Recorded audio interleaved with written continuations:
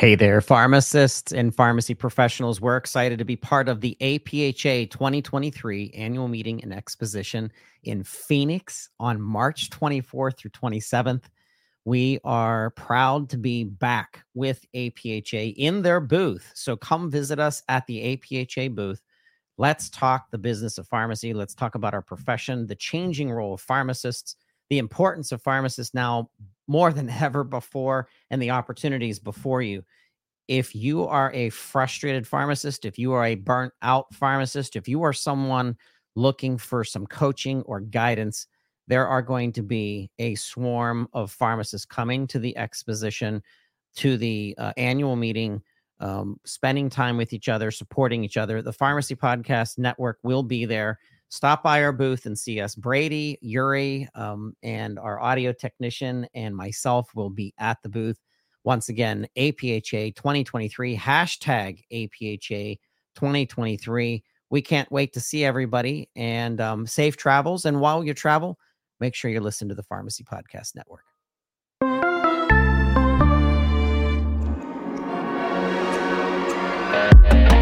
You're listening to the Pharmacy Podcast Network.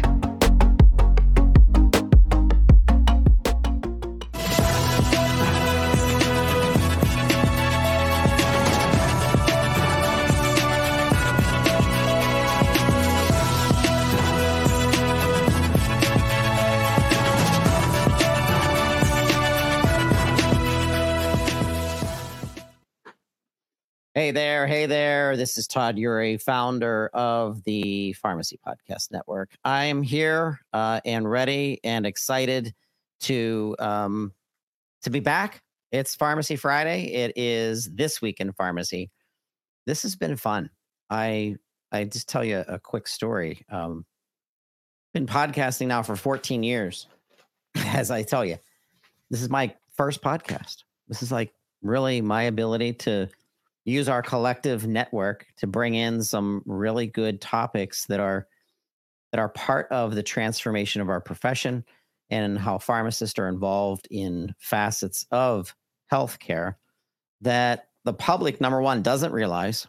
And number two, we really don't advocate to our up and coming and future pharmacists in pharmacy school, letting them know that there are huge opportunities out there for you. And if you're in another role right now, and you're thinking that you're interested in clinical trials, this is This Week in Pharmacy. And we are going to be talking with two very knowledgeable, impactful, and very influential people in our healthcare system right now. And I'm gonna go through some ideas about what today is, just to set the stage, just to let our listeners know, especially you listening on podcast, if you're not listening on the live show, which is every Friday at 2 p.m. Eastern. They'll be able to see whatever you want in feedback, because we're going to take your feedback and we are going to create shows around that. So this week is really going to be focusing on clinical trials and the role that the pharmacist plays in the community, where they can be more involved in clinical trials, and more specifically, community-based clinical trials, decentralized trials, enabling the community pharmacy that is part of that community to build trust. The trust is already there. We know it. We know that the results through surveys throughout the year show how highly pharmacists are trusted. There's a quote by Gerald Finken. He's founder and CEO of RxE2, which is a group of pharmacists that are helping to drive clinical trials set up for community pharmacies. And he said that in the next decade, he predicts that pharmaceutical companies will no longer be running clinical trials that exclude pharmacy professionals because it will simply be too costly and overly risky. And when shipping drugs directly to patients, as has become customary with decentralized clinical trials, many state pharmacy laws specifically stipulate that they follow the practice of pharmacy, which includes patient counseling and patient-specific labeling. Today, we talk about the evolution of clinical trials and the pharmacist role, how important that it is that we educate pharmacists as well as are public about clinical trials. I want to talk to you about kind of staging this. So in the news just this week, I want you to listen into this real quick. Decentralized clinical trials conducted in community oncology practices may unlock opportunities to address disparities. Bringing clinical cancer research to the community setting could offer better accessibility and lower costs without sacrificing quality of care. The development of targeted therapies in oncology has shifted the notion that the best oncology care can only be provided in large academic medical centers. Exceptional hyperlocal care and the availability of novel, targeted therapies have made community oncology practices innovation centers for cancer treatment. As such, there's growing demand for these sites to offer more clinical trial opportunities for patients. All right, so we know that decentralized trials is going to expand. The commercial markets are showing that there's much interest in the evolution of how clinical trials were managed before. Kroger Health launches their own clinical trial site network, and we're going to be talking a little bit about this concept, but let's listen into the preview. Kroger Health launches clinical trial site network. The grocery chain's healthcare division also announced its first trial, a collaboration with Persephone Biosciences. Kroger Health, the healthcare division of the large grocery chain, announced Tuesday it had launched a clinical trial site network. The company said it will work with trial sponsors, contract research organizations and health systems to conduct clinical trials out of select Kroger pharmacies and clinics. It will also use virtual care and digital health tools to ensure patients stay enrolled in clinical trials. You know, if you put technology into this process and you've involved educating more and more communities, especially some of those communities that are considered at a disparity, a pharmacy desert, and we start investing in our communities and start educating our communities, there's going to be more participation and more trust in these clinical trials. So I give a thumbs up and a high five to Kroger for stepping out and thinking about that. And right before our guest, I want to talk about decentralized clinical trials conducted in community oncology practice may unlock opportunities to address disparities. Let's listen in. Decentralized clinical trials conducted in community oncology practices may unlock opportunities to address disparities. Bringing clinical cancer research to the community setting could offer better accessibility and lower costs without sacrificing quality of care. The development of targeted therapies in oncology has shifted the notion that the best oncology care can only be provided in large academic medical centers. Exceptional hyperlocal care and the availability of novel, targeted therapies have made community oncology practices innovation centers for cancer treatment. As such, there's growing demand for these sites to offer more clinical trial opportunities for patients. So this will be part of our conversation as well, and that is being able to have specific rare diseases and education around the specific condition, this transparency that you're sharing with the public of what's happening and the opportunity for them to possibly take part in it and understand it better. I just think bringing the patient closer to this and bringing the clinical trials where the patient is, which is communities, this is just a good move for the whole ecosystem of drug development. Before we bring on our guest, I want to give a shout out to our sponsor today. Thank you so much, Dexcom, for everything that you do.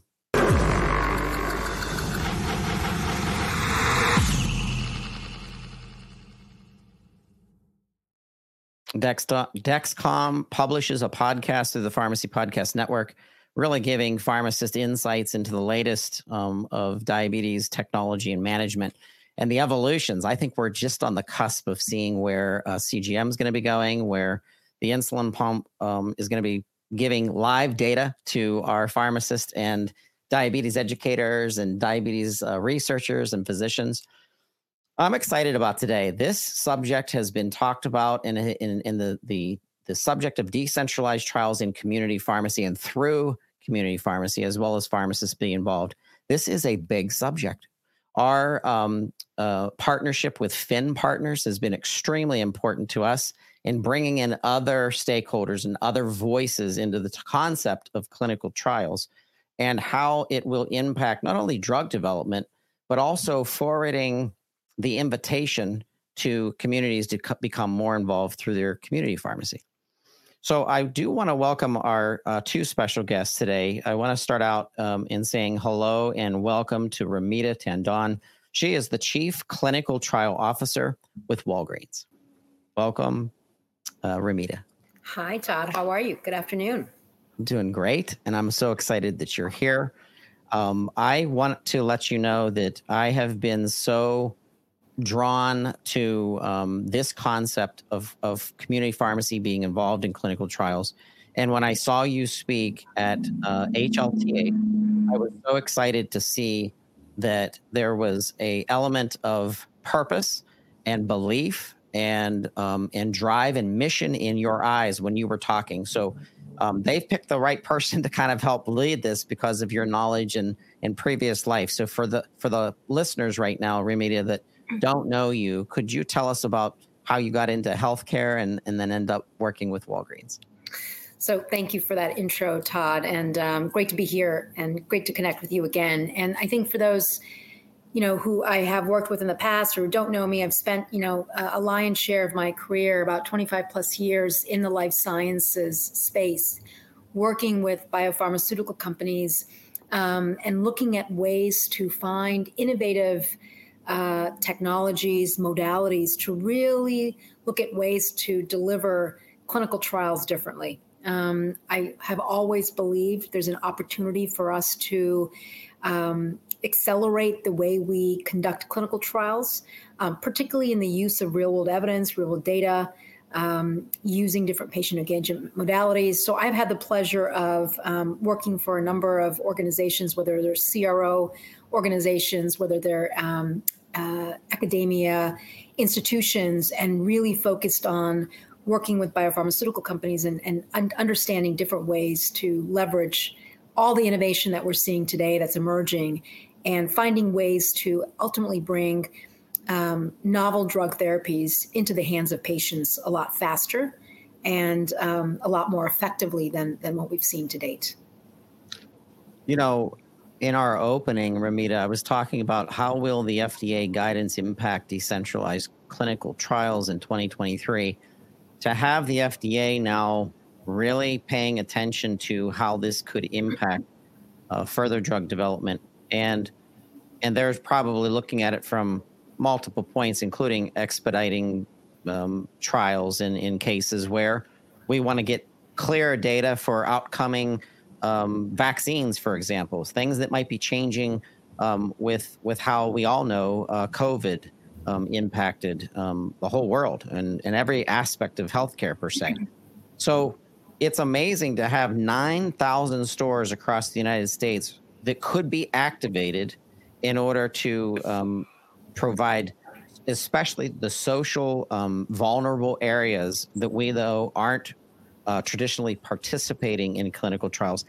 That is part of your mission too. You've literally woven it into the rollout of how Walgreens will expand clinical trials in our community. Can you kind of speak to that a bit? Yeah, Walgreens as an organization, we're undergoing a significant transformation as we're moving into healthcare. And we certainly have made some significant investments and bets as we create our own healthcare continuum and start to deliver healthcare services more locally to the communities that we serve. And Todd, you're right. We have 9,000 stores and pharmacies across the nation. 78% of the U.S. population is within 5 miles of a Walgreens. We service roughly around 130 to 150 million lives that visit our stores and pharmacies. And during the pandemic, the retail pharmacies rose to the challenge during one of the most biggest healthcare crisis the nation faced. And when everything was shut down, the retail pharmacies were, including Walgreens, were asked to be front and center and to be able to help support and bring vaccinations into communities that perhaps have never had access to normal health care. And so it was not a one-size-fits-all strategy, as we all saw.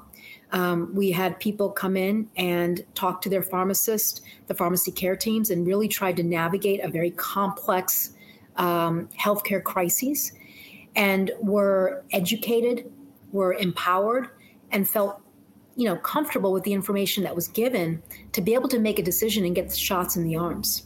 Again, there was a lot of grassroots efforts that were undertaken across the communities that we serve, and to get people comfortable, particularly there was a tremendous amount of vaccine hesitancy.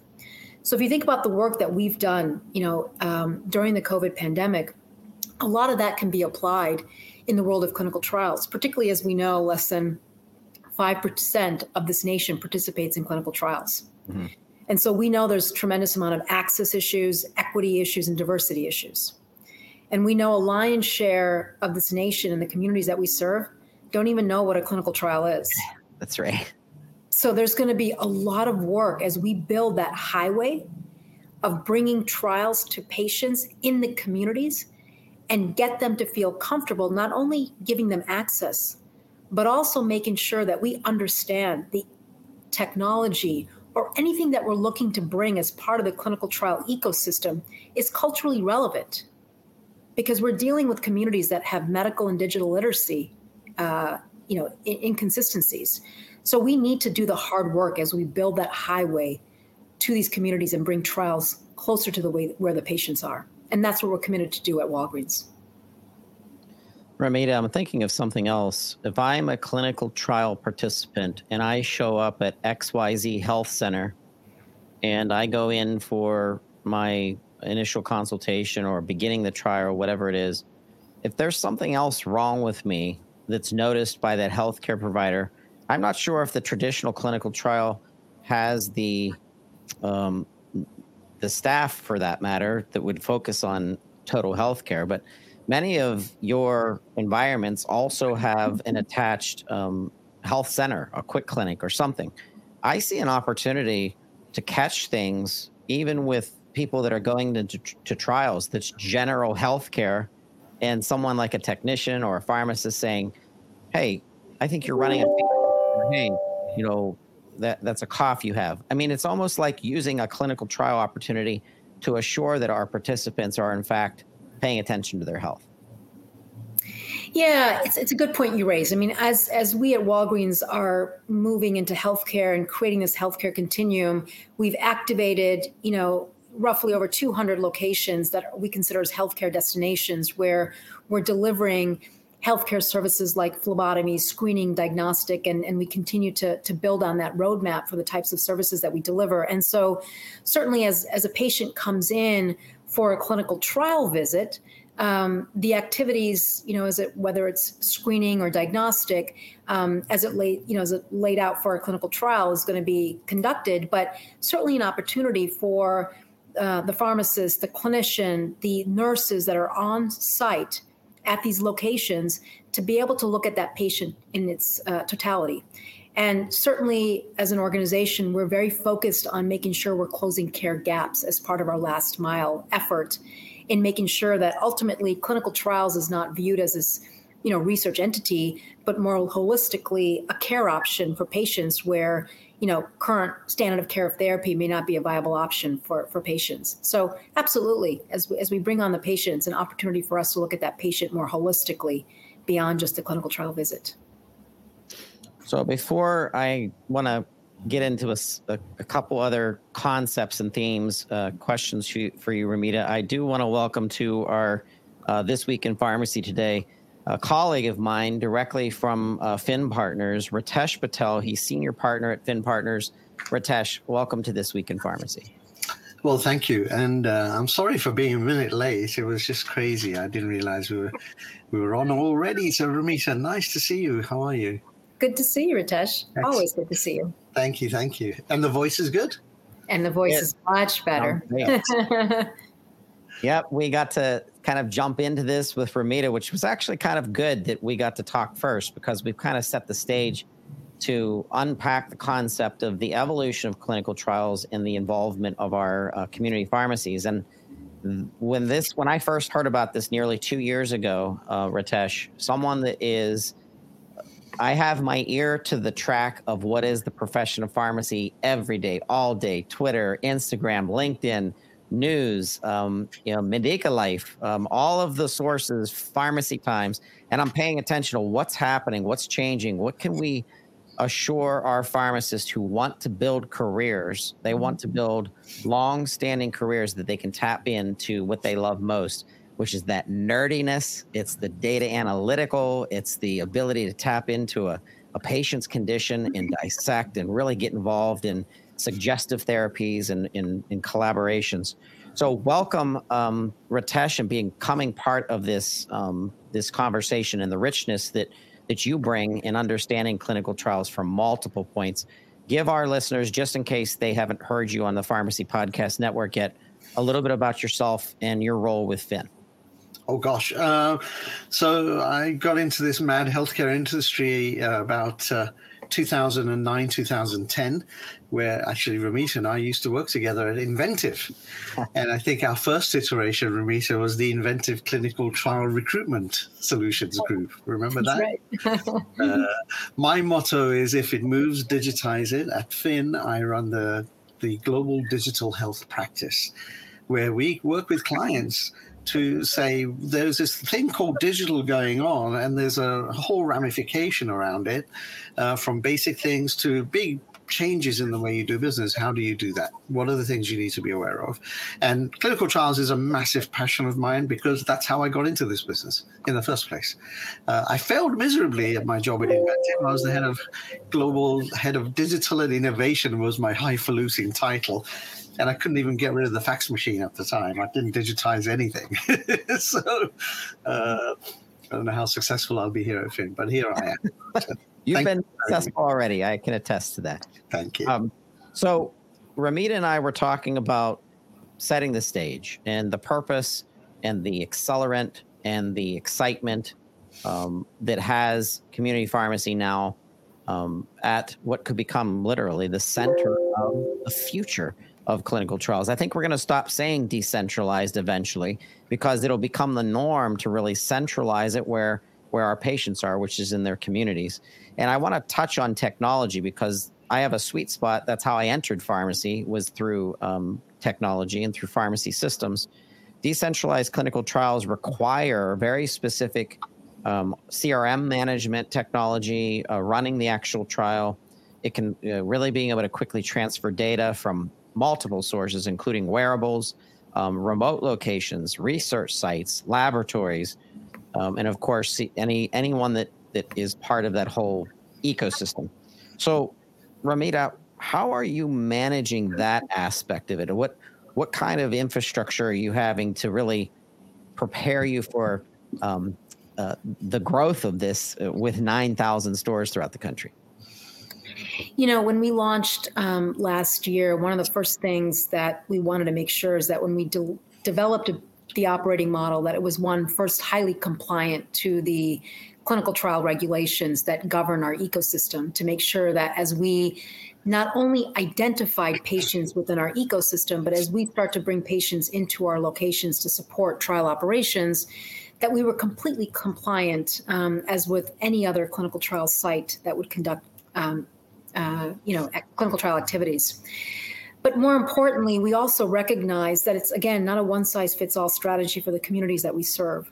So from our perspective, it was making sure that we had a flexible set of options that we could offer for patients that wanted to participate, and made it easier for patients to participate. So, for example, I mentioned earlier that we've activated a number of our locations as clinical trial centers that allows patients to go in to those locations, to be able to engage with their pharmacist, understand what a clinical trial is, and then be able to have visits completed. But we also recognize that there are a number of patient populations that are quite digital savvy and would prefer to do a lot of it remotely. So we have offered aspects of our clinical trial workflow to be done hybrid, which allows aspects of the clinical trial activity to be done maybe on site or via remote.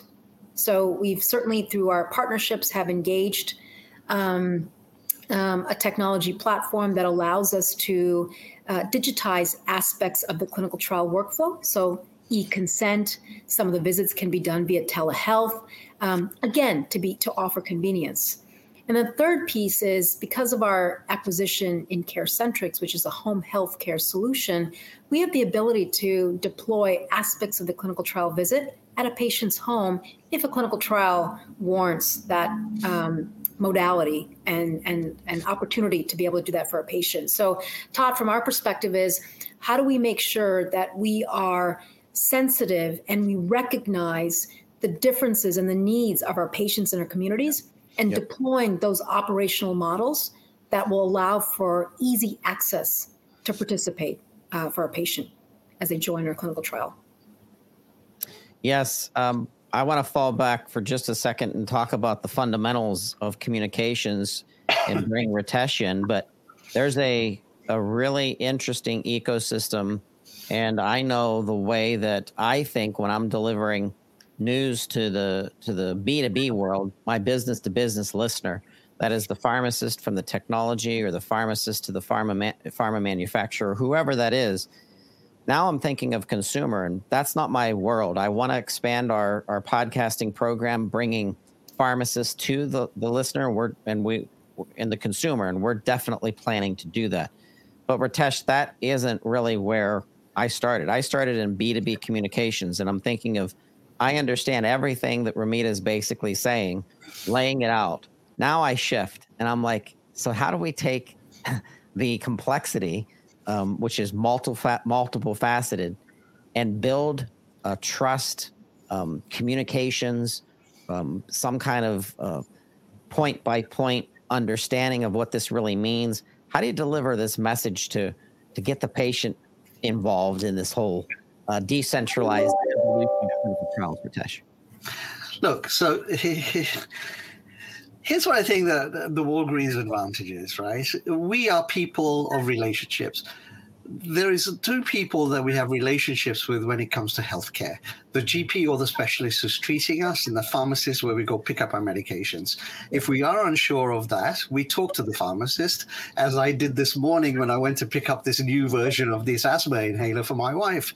And the first question was, okay, different delivery mechanism, and I'm in the business, right? So, but how does this work again? Yes, here, let me show you. This is how it works. This is what you're going to do, because it was one of those digital things, right? So I think the opportunity for the pharmacist is even greater here, because you have that relationship. You're seeing them actually sometimes more than you're seeing your GP. They're PharmDs anyway, so they understand the things that we are going to have to talk about when it comes to explaining a clinical trial and how it adds to your care and the delivery of care. And I think that relationship can be fostered by the communication or the brand halo that Walgreens has. So combining that Walgreens brand and the ability to be able to go to a Walgreens and know that you're picking the prescription up from somebody who is medically trained and can talk to you and you already have a relationship with, I think is the battle that can be won. So half the battle's already done, in my opinion. Ramita may disagree with me, but in my opinion, that's the answer. I completely agree. I think, and we saw this firsthand during the COVID-19 pandemic, right? I mean, there was tremendous amount of hesitancy. There was confusion around the information around the vaccines, and people went into their local pharmacies, went into their local Walgreens, talked to their pharmacists to really understand what this was all about to make this decision. So that trust becomes the cornerstone and the backbone by which we can start to help patients, particularly the lion's share of this country that don't understand clinical trials or have a significant mistrust with healthcare or with the industry, and start to tackle some of those issues and get them to understand why their participation is so valuable, particularly as we're looking at diverse patient populations that we want to go after. Or the underserved. And sorry, I didn't answer your question wholeheartedly. So the second piece of that, the shoe to drop is, yes, there is a communication strategy you have to have. So building the infrastructure, getting the pharmacist trained up, And a lot of them are already there with both the digital side of things and whatever, right? The Walgreens, the halo of the Walgreens, not only the physical presence, but also the brand. It's a trusted brand for a lot of people in a lot of markets, right? But there is a communication effort that will have to be conducted as trials get rolled out, as Ramita knows very, very well, with the patients to educate them to say, you can do this, right? You are able to go into Walgreens and participate. The pharmacist will be able to help you. So there is a layer of communication and marketing and promotion that will have to occur to the patients to do that. But it's an easier sell than, oh, we're going to start from scratch, right? Ramita, you mentioned something I want to go back to. And in my opening, I was talking about the commitment right from the get-go that Walgreens data analysts, before you even got into the clinical trial market, started seeing that 20% of the drugs that have a variation in response across ethnic groups, there's a difference there. And yet 75% of the clinical trial participants were white, while only 11% were Hispanic and fewer than 10% were our Black Americans, African Americans. And then, of course, there were other specifications depending on the trial. I think of when I was in community pharmacy technology, and I would visit a community pharmacy that was passionate about their community, involved in their community. The Hispanic environments that some of our Texas, Florida, really, it doesn't matter where, every state has this, but there was a huge Hispanic population in Dallas, Fort Worth. And so the Spanish speaking, the Spanish heritage, the Spanish understanding, Latina and people that celebrate their way, and they speak in their way and their mannerisms. This community pharmacy was so tied into understanding. And I'm thinking those are the places where Walgreens are going to have this major impact, because they're part of the community. They're able to speak the language and understand culture. And therein lies, I think, some of the secret sauce of this. Yeah, Todd. I mean, I think, look, those are the facts. And we've all, we've been in this industry. I've been in this industry for so long to know that, I've participated in that process. But at the end of the day, we've been tapping into the same medical centers, same provider organizations, same patient populations. And we have produced drugs that are eliciting, variation in responses across these ethnic groups. And which means we have to do a better job as an industry to make sure that when we start to identify patients and we start to recruit patients, we are no longer going to the same AMCs, the same patient populations, or the same providers. We are actually doing the hard work and getting into communities that have never had access before. Now, is it going to be easy? To Ritesh's early point, there's got to be, like I said earlier, there's got to be that right highway that we're building to allow patients to be able to participate. And there are the Hispanic communities, there are the African American communities, and other Asian, Pacific Islander communities that have never been given the awareness or the opportunity to even learn about clinical trials. So that's where that community engagement and activation and that hard work needs to get done, so that once we do bring a trial to these patient populations, they can say, aha, I understand what a clinical trial is, because I had a conversation with my local pharmacist that broke down some of the myths and the perceptions that are out there, for me to feel comfortable to participate. And why my participation is so valued, because we need to see a diverse patient population to be investigated on. So when new drugs are getting out to the marketplace, it truly is a representation of the U.S. population. And not just the less than 5% that are participating in this. And Ramita, I think there's something in the omnibus bill that was recently passed around this whole diversity issue, right? I think, and I remember seeing a note from you about it. Yeah, fantastic. I mean, we, obviously the omnibus bill included the diversity trial modernization, provisions, which, makes it a mandate now for phase 3 trials to be able to have diversity plans in. Obviously, now we're waiting for the FDA to, provide the guidance on the implementation of this. But more importantly, there's more work to be done. And we want to make sure that all trials, all research is, ensuring that diversity plans is part of the overall trial planning and implementation. So that's huge. It's a landmark win for those of us in the industry for so long that have, wanting to make sure that we're including patients that have never been included in the past. Quick question. This is kind of a sidebar, but do you think, Ramita, any facet of this process and the rollout would ever involve telehealth through what Walgreens is doing?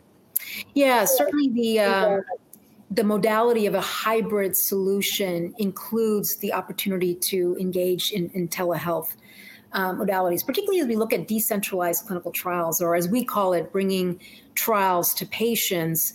There's opportunities to leverage telehealth, so make it convenient for patient to be at their home to have a visit done. I mean, particularly some of the more routine and standard visits that doesn't have to require a patient to go all the way to a clinical trial center or their local Walgreens to be able to have a visit done. So absolutely, that is part of our clinical trial workflow, and is an option that we're able to activate if the trial allows for that. Todd, I would like to encourage all of us and your listeners to not say decentralized trials anymore, but just a modern clinical trial, right? That's what we were saying, Ramita. It's just a clinical trial and it's your way. How do you want to participate? We'll figure it out. There's remote, there's a Walgreens, you can drive the 400 miles if you want. It's up to you, but we'll figure it out, right? And that's why we say trials to patients, right? Because ultimately we are creating the right environment for patients to be able to access and participate. There you go. So, Ramita, hired to lead the build out, the data analysis, the management. There's a lot going on in your division. One of the things that I'm wondering about is 9,000 pharmacies throughout the country, so much ability to tap into communities, and like you were saying, different ethnic communities for different reasons, and responding to the trust of their pharmacist versus someone that they don't know that might be holding a clipboard at a health center, and it's kind of a colder environment per se. But I'm wondering of rolling out your division. Is this a separate division of pharmacists that could supplement some of the heighten of the workload versus what happens in your community pharmacies? Like, how's that going to work? Yeah, so that's a great question, because I think as we start to bring trials into our local pharmacies, there's a tremendous amount of work to make sure we're training the pharmacist. We've completed a number of mock training visits, for example, so that pharmacists understand not only the vernacular, but just how to do a clinical trial visit that is completely compliant to the industry regulations. But when we look for our locations, particularly when a trial opportunity comes to the doorstep of Walgreens, we do a full canvas across the nation to identify the right patient populations. We're using technology to help us to find that right cohort of patients that would be eligible. But more importantly, we look for the right locations. And making sure that the pharmacists that we do tap into have the capacity. Now, as you all may know, Walgreens is making tremendous amount of investments to digitize and automate a lot of the administrative tasks that pharmacists have historically and have been doing to date and not been able to focus on patient care services. We have been very focused on, how do we make the lives of our pharmacists easier, and so that they can start to spend more time with their patients. And so as we identify those right locations, we keep in mind the work balance that we have to make sure that the pharmacists are able to take on a trial and be able to help to support that. So those are things that, as we start to identify the right locations and we assign those locations for trials, those are things that we have to look at and are one of the requirements before we deploy a team of pharmacists on particular clinical trials. But we don't have a separate team per se. It is, because those are the pharmacists that know their community of patients, we want to be able to tap into those pharmacists. But certainly we have a team of nurses, physicians, pharmacy care, techs that are all being part of this clinical trial team that'll be on site or support remotely to help clinical trial conduct. And I think if I remember correctly, back in October and November last year, Walgreens also announced the way they were going to compensate and also put a huge amount of money into training and technology. Is that still the thing that you're thinking about? Because I think part of this whole rollout is changing the way we also measure what the pharmacist does at the store level, right? Because there's one way, I don't know, they've been doing it forever, right? And I think you guys were thinking about changing it. Is that correct? Am I right? I read this. We were the first ones at Walgreens that announced that we were going to start to remove, this metrics focused about, how much time their pharmacists are spending on other activities, et cetera, and truly start to invest in a lot of the automation on the administrative activities. So we have a number of centers, across the nation where, they're able to deliver, the pharmacy drugs to patients' homes, and it starts to lessen the burden on what the pharmacists are able to do. But that enables, again, the pharmacists to do more and spend more time with their patients. And we continue to make more investments around how do we make pharmacists less on the administrative side of all this pharmacy ecosystem, and again, be front and center with the patients. It's not going to happen overnight. These are investments that we're making and will continue to make sure that we can help support our pharmacists so they can do more. With the traditional clinical trial environment, health systems, schools, medical schools, whatever, whoever was traditionally involved, because listen, this is all new to me. Academic medical centers, the teaching centers, yeah.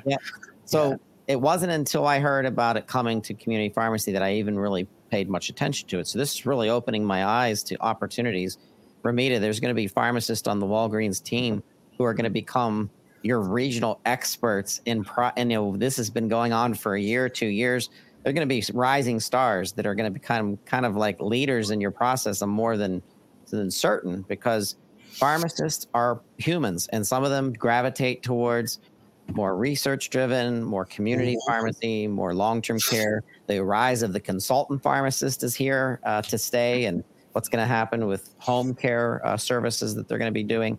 So with those opportunities for pharmacists, how can we kind of put a stake in the ground from an information source here, saying how can community pharmacists specifically help increase retention? Because retention is one of the major issues within the traditional clinical trial. Someone goes, they started it, and then they didn't like the atmosphere. They're like, I don't want to drive, like Ritesh said, I don't want to drive 400 miles. I want to go to my community pharmacy. So talk about the evolution of the pharmacist role in clinical trials. So look, this is such an exciting time for the pharmacists at Walgreens because it expands the role of the pharmacist as a provider, right? So during the COVID-19 pandemic, not only were the pharmacists able to test, but certainly now we're looking at opportunities at ways for pharmacists to even treat. And it's a big initiative, at Walgreens to make sure we expand that role of the pharmacist. But when we announced our move into clinical trials, I can say we had a number of pharmacists reaching out and saying, how do I help? How do I get involved? Why, as Ritesh mentioned earlier, these are clinical pharmacists. And many of them, have not come into this profession simply to do administrative tasks. They want to be not just engaged with the patients, but doing more. They have that clinical background. So the enthusiasm and the excitement that we got after we announced was overwhelming, but it was also reaffirming that this is the right direction for us as an organization as we build our healthcare continuum, and clinical trials is part of that healthcare continuum. When I got those reactions from emails or calls or what have you, I was like, this is great. And so it was very easy for us to go into our ecosystem and start that training and start getting people to understand, number one, here's what a clinical trial is, here are the mechanics.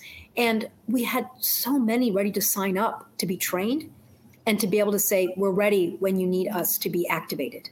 So that's number one. So we certainly got the endorsement and the excitement to be able to support clinical trials. And certainly it expands their role from that perspective.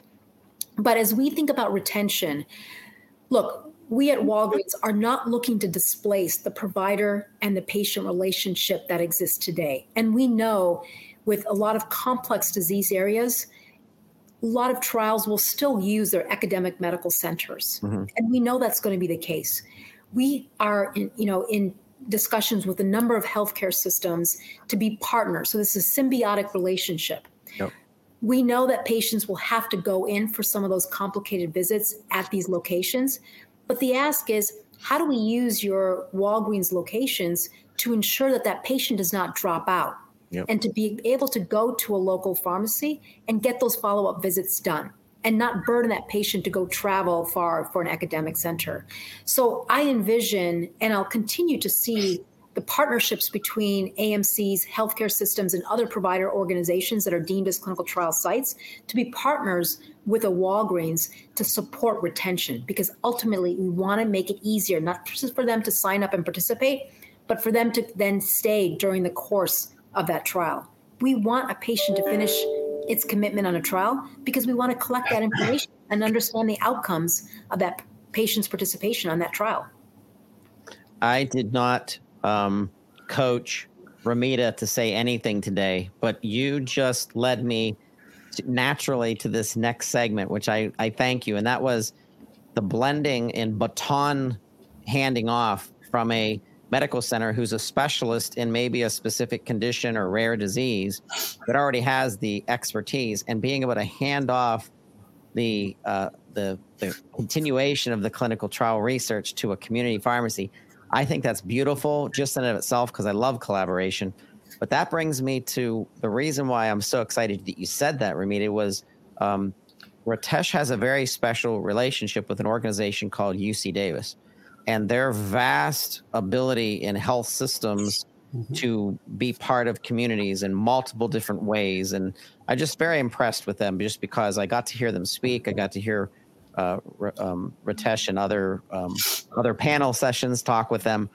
So Ritesh, this is like a perfect environment where we have all players now through the partnerships that you've created.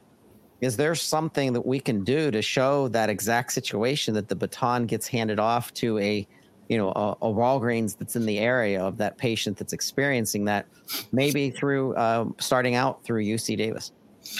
Yeah, so I've corralled Ramita onto a number of the UC Davis panels, and she's, thankfully, she's agreed most of the time, if not all of the times, actually. So, look, it goes back to the point Ramita made earlier. The win nowadays in this new world that we're living in is those partnerships, is the way we can engage in the ecosystem, which is what we're doing at UC Davis, is building this ecosystem of partners that can then go do things to address the patient's needs. Prior to that, even 3 years ago, everything was siloed because that's where the money is, right? I want to keep this patient. I don't want to refer them to so-and-so for this trial because I want to keep them in my trial, right? But the world is now changed, particularly post-COVID, where people have realized that the beauty of the ecosystem is you can do those handoffs, and the care can be a continuum. So the GP refers to the specialist refers them to an academic center that's doing a trial that then says, oh, by the way, you only should come in once a month because you're 200 miles away, but we've got this relationship with a Walgreens, which is around the corner from your house, where you can go do your checkups, right? And then you only come back here for the major placebo event that you need to do, right? Things like that.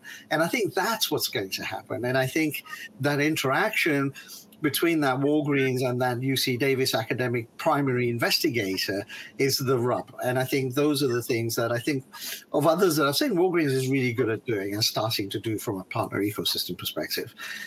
Would you agree, Ramita? Yeah, and Ritesh, I would agree. I think for us, and I've been very upfront, since the launch of this business, is that we're being very intentional about the ecosystem of partners that we're bringing to bear, right? It's not about just bring everybody, but it's about trying to solve some of those big issues that we are facing real life with our communities. I mean, if we're going down in the deep South or in the rural parts of America where we're struggling to get those patients on board, to participate in clinical trials, we recognize it's not going to happen on our own. And so we are going to have to leverage partners like healthcare systems to work in a symbiotic fashion to be able to get a patient, what I call activated patient, and participate in a clinical trial. Then feel comfortable. The whole UC Davis thing, Todd, is we've called it the Open Innovation Forum. So it's not only Walgreens as part of of that ecosystem, perhaps, but it's also the other academic centers. So we've got 12 academic centers as part of this forum of group of people who also did not integrate with each other, who also did not, share things with each other. And now the CEOs of these 12 academic centers are saying, yeah, we're going to share things too. So I think there's this new movement coming along. And for those who are open to open innovation, they'll take advantage of it. And those who won't will falter. They really will, because that's the new world we're going into, I think. All right. I don't know who this is for. We got about 2 minutes left, but I have to nerd out. So I don't know if it's Ramita nerd or Ritesh nerd, but there's the aspect of the wearable. There's the aspect of the good old iWatches. There's this whole tech world that I love talking about. I'm a huge fan of digital therapeutics and how this is all changing healthcare for the better, and massive data and massive opportunities for AI programs to kind of get involved in pushing out the right data for the right condition, right rare disease state, and all of that. So which one of you want to take the question about how does the wearable and digital health play into this? Got to be Ritesh, the digital guy. Come on. Yeah. Which is why I want to go on this whole tirade about decentralized trials, because it is that integrated. Look, consumers, we should think of people, not patients. They're not patients. They're human beings. I know all of my friends have an Oura Ring. They have an Apple Watch. And they're also tracking things in their shoes and whatever. My son coaches soccer teams for the Red Bulls here in the New York region, and every team player has the Puma shoes where there's a chip in the left-hand boot, because the coach can see by individual all the places they covered on the pitch. So this is the world we're living in, right? So the integration has to occur. I would say to your listeners and the pharmacists who are on this channel is get to know those technologies, but don't get to know everything. It's too much. But the basic ones that the people are using, Garmin, Fitbit, Apple Watch, Oura Ring, those are the big ones that are coming out. And they can apply here so that I don't have to leave my house if I don't want to. I can use the watch to share my data. I can use the AliveCore handheld, six lead handheld EKG to give you my data for my, cardiovascular every day, right? All of that is completely available today. So I think those connected devices will add huge ways and capabilities for us to conduct trials, but you still have to connect to a human somewhere. Ramita, the Walgreens environment and the technology that you've already invested in, how does this play, and how does the wearable or digital health play into this? We're absolutely in support. We're going to continue to support that movement. Because I do believe, as Ritesh said, that's the future. But as we start to think about the technologies, particularly communities where there is some digital literacy and medical literacy inconsistencies, we just have to work with the communities and figure out how best do we bring those technologies. And to Ritesh's point, if they're already using them, then we need to use what the consumers are using to leverage, pull that information for trials, right? Why make it burdensome? Yeah. Why duplicate efforts? Let's use what's already in these communities to be able to pull that information. So we're absolutely in support, but we recognize it's not going to happen overnight, and it's going to take some work as we bring those into the communities that are still a bit behind from a technology perspective.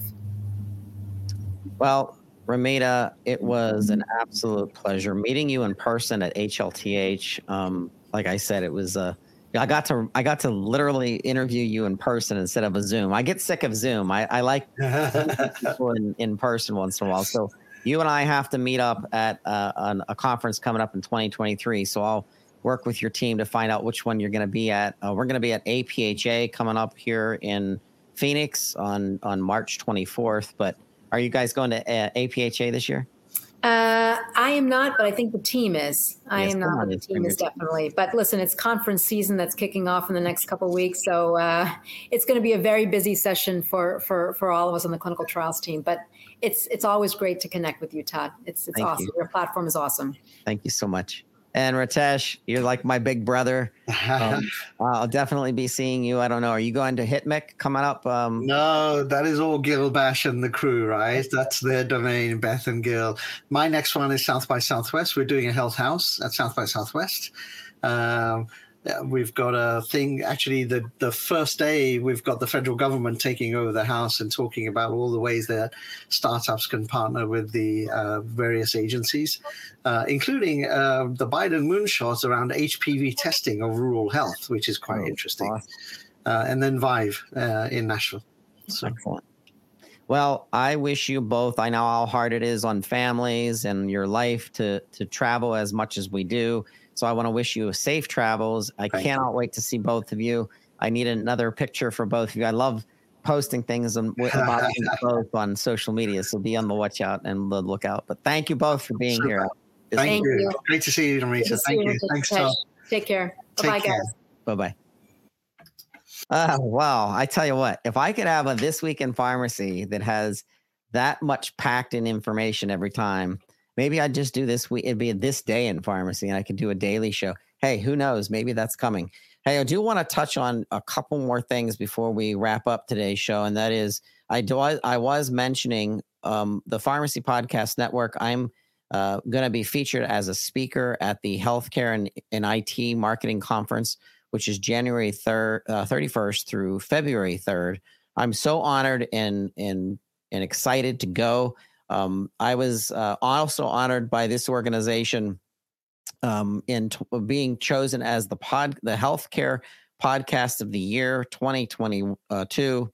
That is so exciting that pharmacist voices resonated with a group of professionals that are in healthcare information marketing, and they recognize that these voices are major players and major providers in healthcare. So a shout out to HITMIC. Thank you so much for this honor. A shout out to Medigy for sponsoring this award. Hey, we are headed to Orlando. I love Florida. Unlike the HITMIC conference, which is in Vegas, I don't like Vegas. I'd much rather go to Florida. And Florida is coming up. Diversify RX on February 17th through 18th. We will be there. And guess what? This Week in Pharmacy will be recorded live at that event. So excited about that. As I mentioned to Ramita and to Ritesh, the Pharmacy Podcast is the media partner for the APHA 2023. We are excited to be embedded in their booth, running the podcast called Locked On Pharmacy. That's Locked On Pharmacy, which is the podcast by the American Pharmacists Association. It's amazing working with their team. A shout out to Teresa Toll, my father's pharmacist down in Sebastian, Florida, and the entire team at APHA. You are amazing. What changes are coming to our industry are reflected at the APHA. They really have a diverse bunch of presenters and information to really help you continue your transformation career and transformational career in pharmacy as a pharmacist. A shout out to Twitter RX. If you are not on Twitter, Twitter has changed. It has brought in a whole new level of user, and we're seeing some fresh content that's always being discussed through Twitter RX. A shout out to Ganda Boy PharmD is one of my most favorite on Twitter. And Dr. William is he's a health system pharmacist. A shout out to Dr. William, and this really makes our industry closer. I feel closer, and I feel like I know what's going on when we follow Twitter RX. So if you want to turn down the noise on Twitter, because it's massive, if you ever go and put in hashtag Twitter RX, you will get a pure pull through of so much content and participation from our pharmacy profession, and really leaders in research like the Journal of the American Pharmacists Association, and then opinions of people, some very strong opinions, as well as many people chiming in on journal and evidence-based information. But TwitterX is a big part of our outreach to our listener base, and it's exciting to see how much TwitterX has grown. And it pushes out over 50,000 impressions, bouncing between about 25,000 to 50,000, depending on what's happening within the news and how pharmacists are becoming more recognized in public health. But we are wrapping up the show today. I do want to give a shout out next week in pharmacy. Lean Kawas, managing partner and general partner of Propel Bio Partners. Propel Bio Partners. He's the founder of Athria and a co-investor of its lead drug, ATH-1017, and also innovative drug candidate in pipeline. Can't wait to talk with her. And then in the studio, we're going to have Paul Froelich, a healthcare automation consultant and one of my friends that was with Omnicell, which was a client of ours for years. And his knowledge is incredible. And then we're welcoming the pain guy, Dr. Mark Garofoli, WVU School of Pharmacy. Shout out to the Mountaineers. I love you guys. We got to do more together. Shout out to Dr. Depros. Shout out to you guys. Can't wait. But thank you so much for being part of This Week in Pharmacy. Please hashtag TWIRX. That's TWIRX to say hi to us and to suggest something to talk about. And with that, have a great weekend.